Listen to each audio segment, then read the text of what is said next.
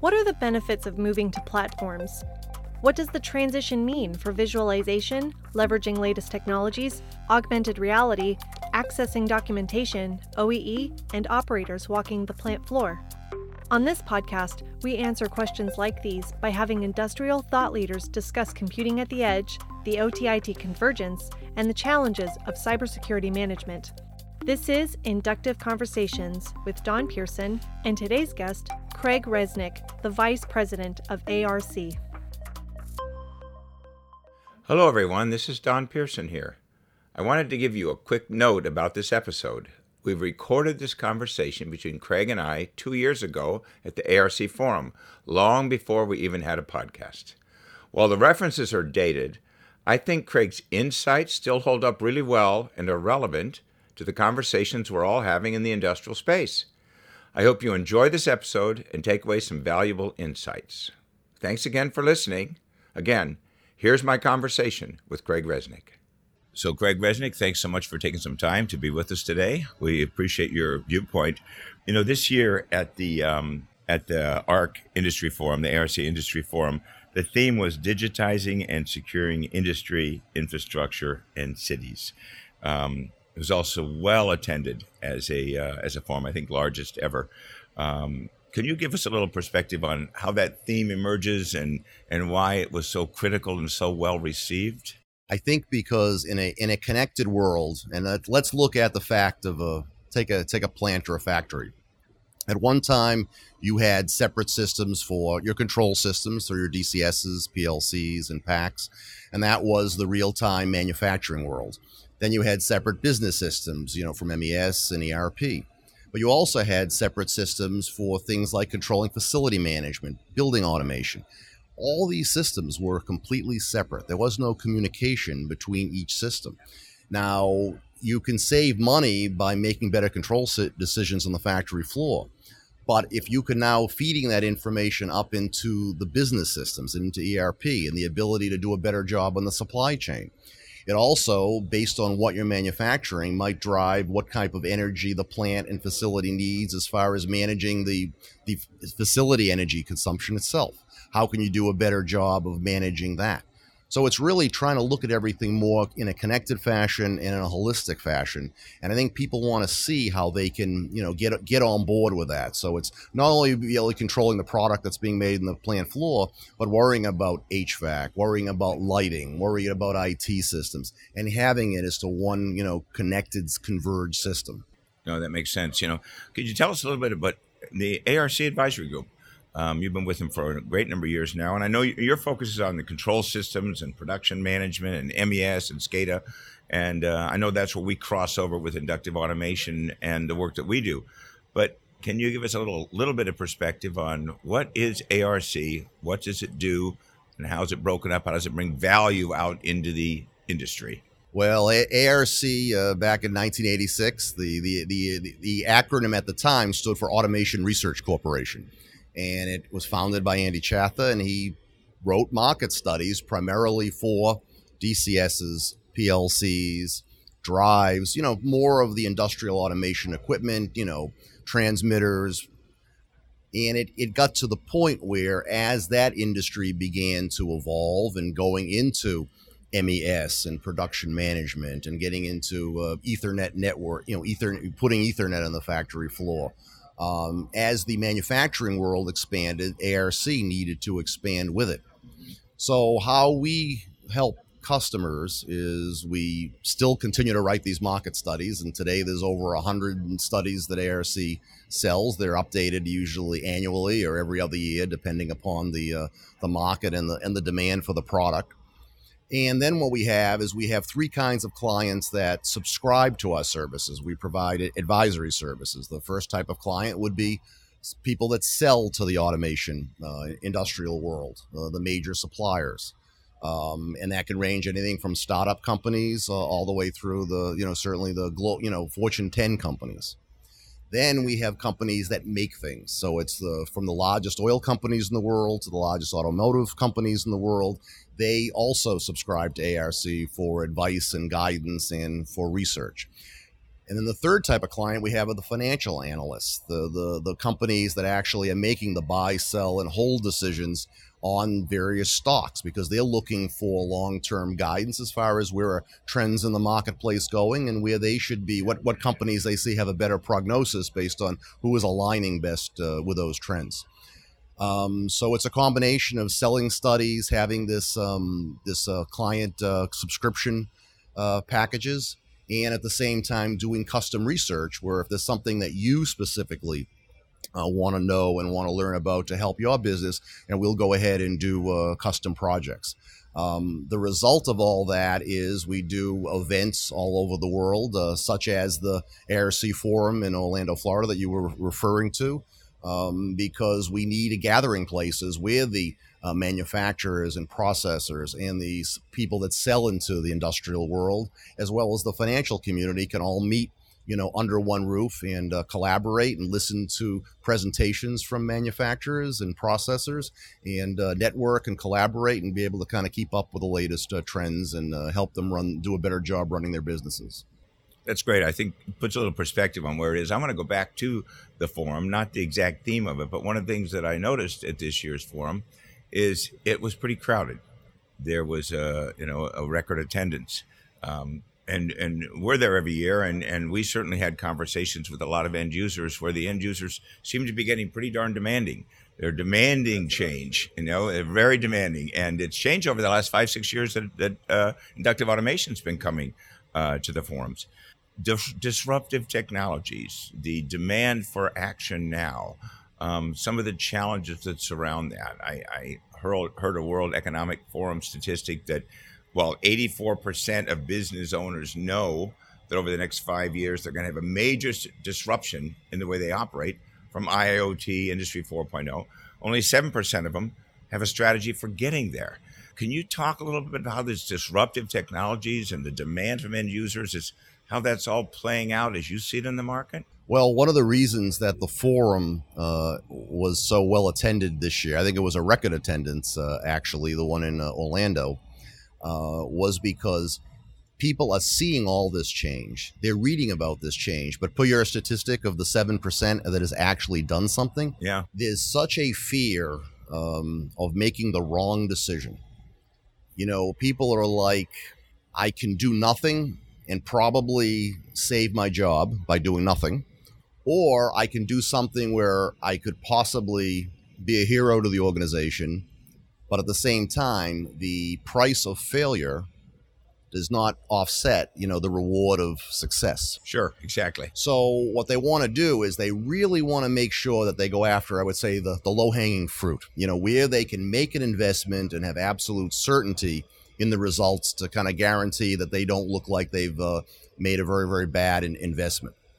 So I think what the forum does is it allows the collaboration, and hopefully some of the 7% that you mentioned are attending the forum and presenting their cases and to share with the rest of the folks. Share with the rest of the folks, so they can kind of bring that knowledge back to their plant or factory and try to say that, based on what other people have done. And what's interesting with this forum is, even though there's people here from the full spectrum of manufacturing and processing, they may take a case study in oil and gas and apply it to pulp and paper and saying that, so even though the vertical may be very different, but they're trying to see what they can learn from analogous technologies that maybe they could bring with them. So even if it's from different industries, they want to really get that full perspective of what type of solutions are out there, what has worked. Typically, we only allow end users to speak at our forums. We don't allow suppliers or the financial community to speak. We allow them to participate on panels. But the reason is that people don't want the forum to be a series of sales pitches. They want to learn about what has happened. And most important from those sessions is the lessons learned. Because they're not looking, we realize no project is utopia. They want to hear of, we tried this failed, this didn't work. Looking in the, if we're going to go back to football, Monday morning quarterback, if they're looking in the rearview mirror, what would they have done differently so they can hopefully not make some of the same mistakes of kind of, I'd say, the pioneers that have kind of taken the early steps to go forward. Sure. If we take a look And add on to that with a little bit of look about what might be called a mega trend. You mentioned Andy starting the forum 20 some years ago. There was the 22nd year this year. And he talked a lot in the keynote about platforms and the move to platforms. It's certainly something, obviously, we're minorly biased in that area because Ignition's a platform and we believe platforms are important. I'd never heard it so much emphasized from the podium to the general session about how folks are looking differently at how they build out their organizations. Why do you see this move towards platforms, or do you see it as something really going Let me forward? say this. It's to the point that companies that don't have a platform are saying they have a platform. And make sure these people think they have a platform. They all think they have a platform. And what we really, so people come to ARC and say, what do you have to have in a platform? A platform has to be kind of one coherent unit that has all the necessary software tools, plug and play connected, and enables you from not only to connect to the products, communicate with the products, have the right analytic tools to make the right decisions, and be able to be to the point where the product can be visualized and leverage a lot of the latest technologies. For example, one of the things that excite us a lot at ARC is the use of augmented and mixed reality.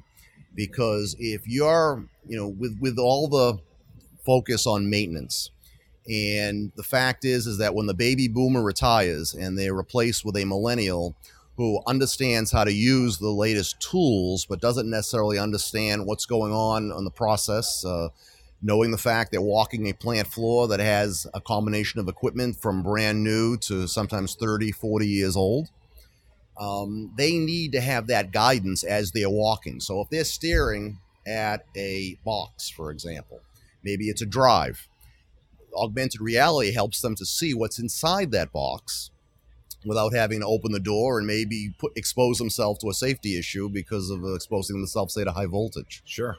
It also enables them to pull on, for example, I need a drawing. How was that drive installed? How was that drive wired? And knowing the fact that they'd probably have no idea where the original drawings are for that drive or when it was installed, but now have the ability to access that documentation as they're walking the floor, whether it be through QR code or GPS technology to know where they are in the plant to make sure they get that right information. So it's really a situation where you have to augment the staff based on the fact that you're having a change of the talent pool that's coming on the factory floor. I mean, at one time, as we all know, the control room was very heavily staffed with operators. Many times they had been there for 10, 20, 30 years. And then you had separate maintenance people on the factory floor. Today, they're doing more with less. And sometimes they're asking those operators now to do dual roles and to walk the factory floor and do some of the maintenance functions. So they need to take the screen that they would have on their console and essentially through a wearable type of product, be able to walk the floor and be able to get some of that HMI level information as they're walking the floor, and knowing the fact that if they're doing some diagnostics and need to figure out why there's a jam on the line, and it's all in the name of minimizing the blasphemy of manufacturing as unscheduled or unplanned downtime. So what can you do when something is not producing, when your key performance indicators, such as OEE, for example, right, are beginning to decline? You need to know that dynamically rather than waiting to run a batch report from the last shift to say, hey, our OEE went from 82 to 81%. Now you want to be able to understand if it's beginning to decline, so you can now find the source of the decline. Maybe it's a jam in a line. Maybe it's a problem in the supply chain on a conveyor for a flow of product. But be able to fix that while it's happening, not look in the rearview mirror and while it's too late. So those are really, really key technologies. And the thing is that people want to know if they invest in a platform, that platform is going to be able to support all those technologies. Sure.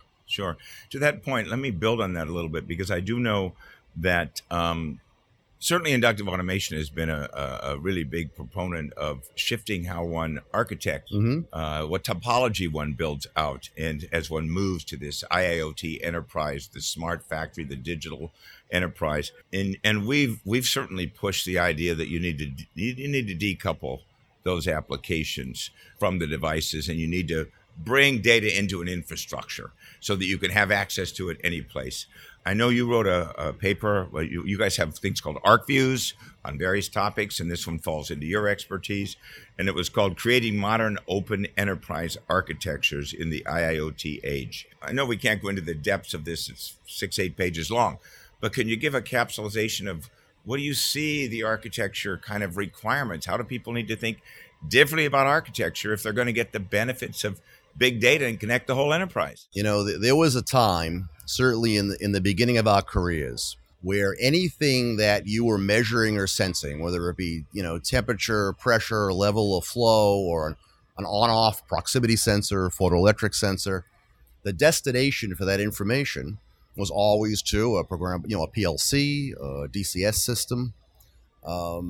Today, we're saying some of that information is not just to make control decisions. Some of that information is to make decisions on maintenance, decisions on, asset wearability. And the best place to send that information is not always going to be the control system. So in today's world, and especially with the advent of the low-cost sensing, so you can now embed sensing devices, let's say into the gearbox to measure things like bearing temperature and oil viscosity. Now, that you're not going to invest in upgrading or adding I/O, for example, to a DCS or a PLC for those measurements, because that's not going to help you make a PID decision. It's not going to help you make a decision on a PLC to turn something on or turn something off. But that is something that if you're beginning to detect wear, that can go up into the enterprise system, the MES system, the production management system, and say that particular gearbox it looks like it's going to be wearing out. Now what we can do is we can go back to the manufacturer of that gearbox and maybe order another one. But sometimes as these older assets get retrofitted with low-cost sensing, those assets are not manufactured anymore. Sometimes the companies that made them are no longer in business. So what you're trying to do is you may have to have a brand new gearbox made and find another company to build it for you. So you talking about sometimes you could have 12 to 16 week lead times to even identify the source.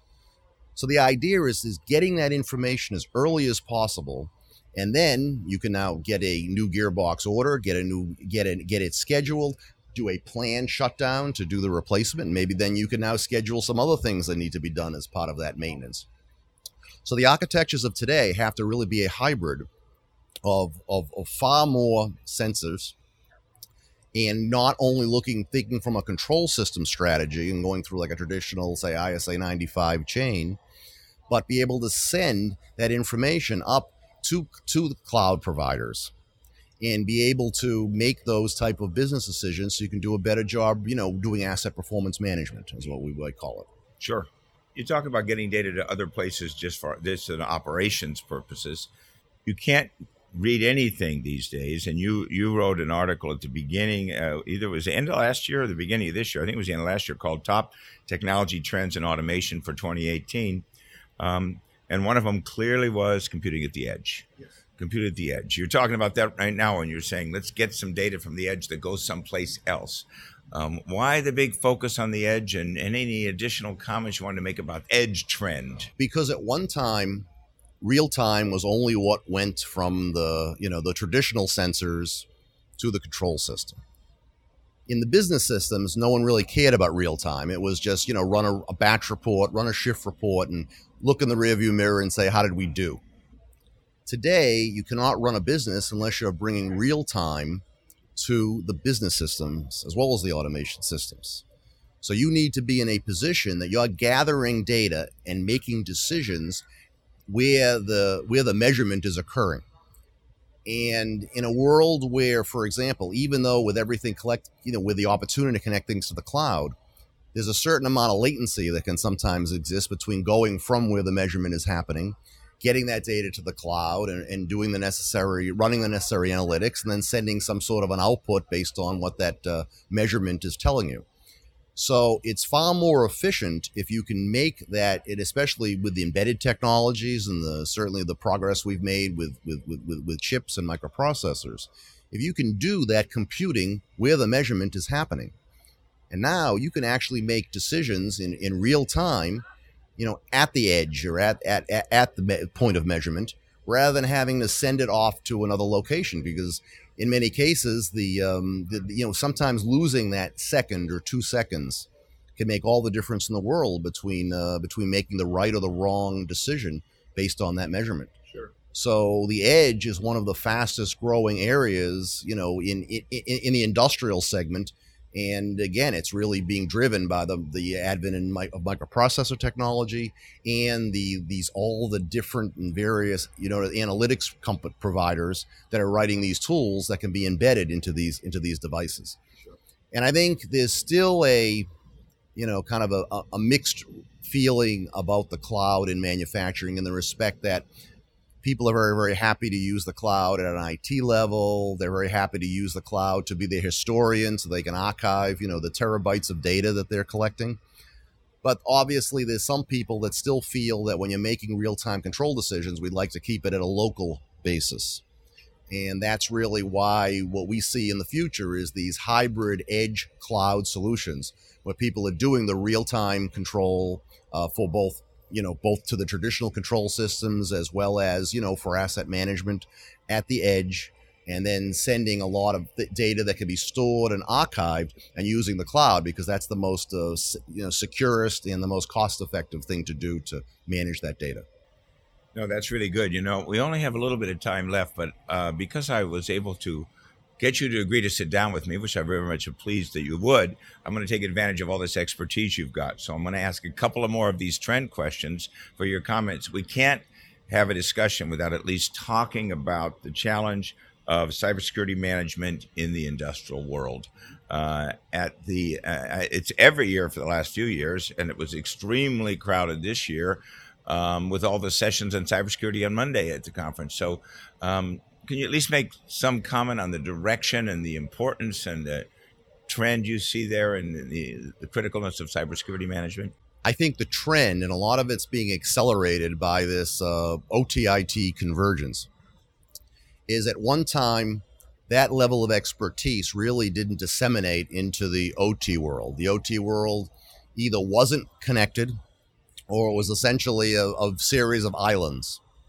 Because most of the time, the connection was through the control system networks that might hook up from sensors to I/O to the various controllers. So you'd have more of the proprietary plant-wide networks.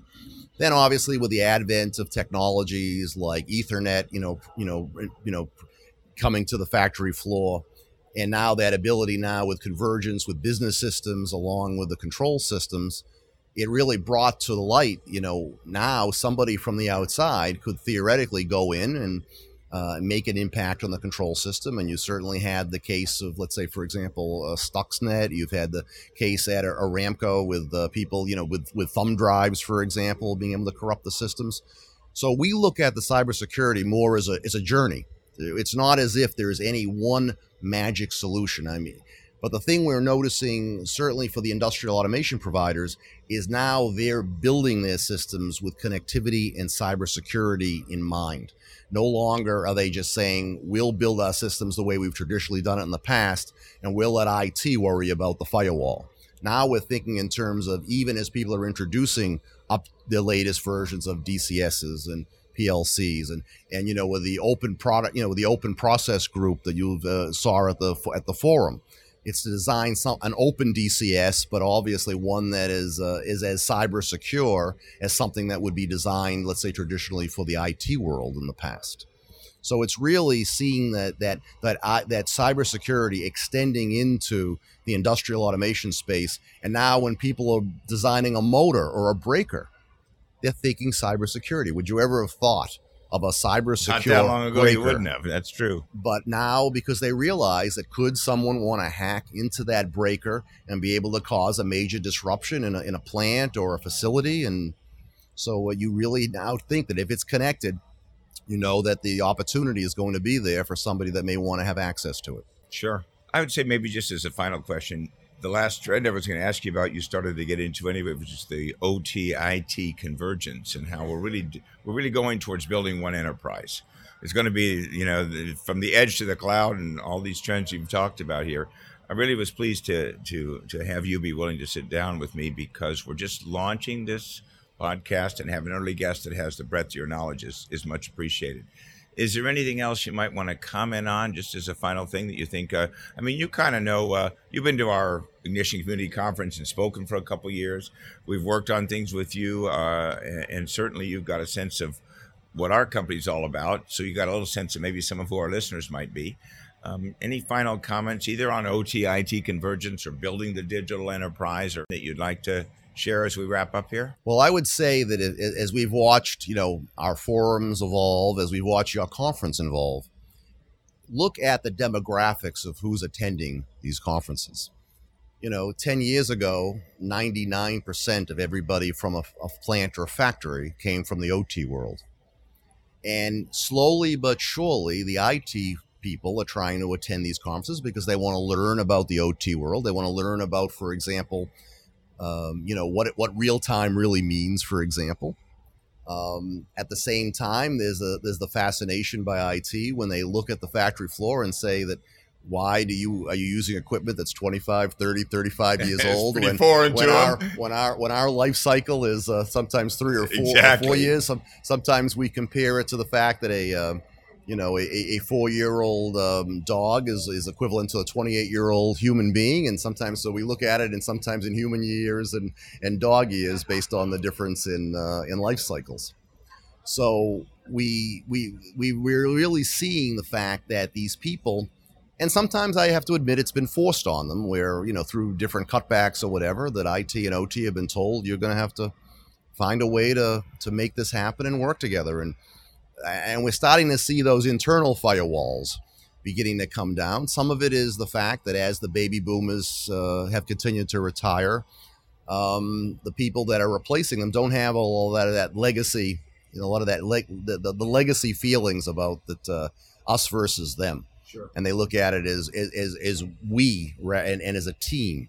So as the people are evolving in these plants, that's also helping to accelerate the convergence and the appreciation of what each side has brought to the table. Again, cybersecurity has always been an expertise on the IT side. And when OT sees their products being connected, instead of looking at as IT as an internal competitor within the organization, now they're looking at them as, can you help me secure my motors and my drives? At one time, they would not have done that. Now that IT is working with OT, instead of looking at them as people who are working with equipment that from the last generation, they are now saying, "Boy, wouldn't it be great if you could help me understand what does real time mean? I just can't do a patch or an upgrade arbitrarily in the middle of a production run. So help me figure that out. How do I do that and not stop production?" So what they're finding is that as the firewalls internally begin to come down, they're looking at the assets that each of them bring to the table, and so it's an evolution, not a revolution. But each and every year, we're seeing more and more the convergence continue to accelerate. Craig Resnick, I really appreciate your time. I thank you for joining me, and I really appreciate you sharing a perspective and what you bring with you in terms of the background. So to you and the advisory, ARC advisory, much appreciated. Well, thank you very much, and happy to share our thoughts with you anytime. Thanks a lot. Have a great day. Hey listeners, this is a quick reminder to subscribe to our podcast if you're enjoying the conversations. Also, if you have a topic or a question you'd like us to cover, or if you're interested in being a guest on a future episode, then please send your inquiries to podcast@inductiveautomation.com.